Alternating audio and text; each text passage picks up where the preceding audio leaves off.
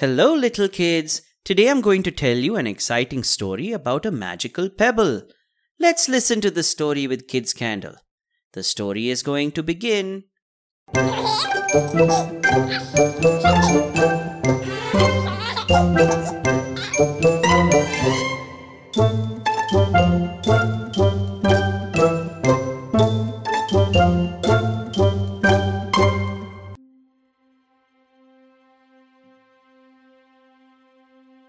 There was a bunny who loved to collect pebbles. Everywhere she went, she would look out for exquisite and unique pebbles to add to her collection. She had a wide variety of colorful stones: red, blue, yellow, green, and even rainbow-colored ones. They came in many different shapes and sizes. Bunny would use them to decorate her house. One day, Bunny chanced upon a white and smooth pebble while skipping in a garden. She thought to herself while holding it with her palms, "What a fine little pebble." She lifted the pebble towards the sunlight so she could examine the colors. Strangely, the stone seemed to be changing its shape or moving slightly from a different angle. Bunny thought, "What an interesting stone." She quickly places it gently inside her basket to bring it home so she can admire this rare pebble.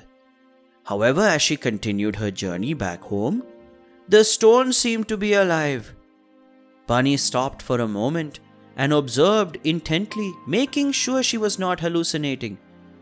Bunny exclaimed, "It's an egg! An egg! And it's alive!" She carefully wrapped the egg with her towel to keep it warm. Once she was back home, she made a warm, comfortable nest with pieces of cotton and feathers while lightly putting the egg inside. "I'm going to take good care of it," she smiled. A few days later, Bunny heard a strange noise coming from the egg.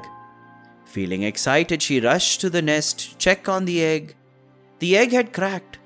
A small creature crawled out of it. It had a long body covered with scales and was walking on 2 feet. Its body glowed like fire, and it seemed to have wings, but without feathers, as it was not fully developed. Bunny exclaimed, "What a strange creature! It must be a chicken. I'm right. It's really a chicken." The chicken took a deep breath and grunted deeply. Then it said in a squeaky voice, "I'm hungry." It looked around the house and started pecking away at the tiny stones. "Oh no, don't eat my pebbles!" Bunny was taken aback by the sudden actions. The chicken continued to gorge at the pebbles until it was full. Bunny was shocked, as she had painstakingly collected these pebbles for ages. They were all unique and special to her. After the chicken was done eating, it grew feathers magically. The colors changed from an orange glow to beautiful golden feathers. Phoenix said, "Thank you, Bunny.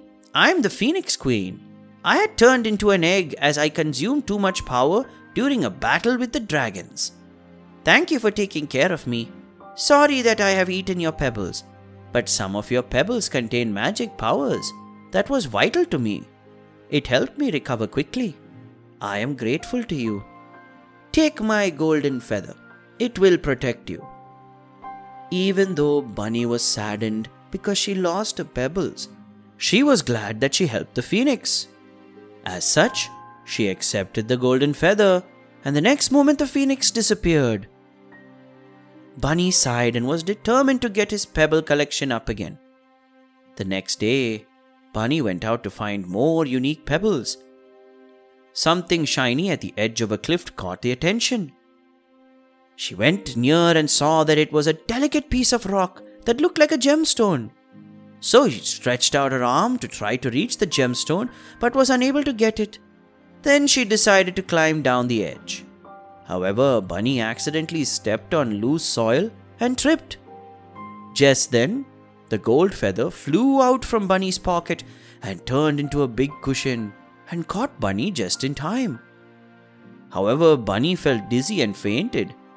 When she woke up, she saw beautiful white eggs beside her. It was the same as the one she had found.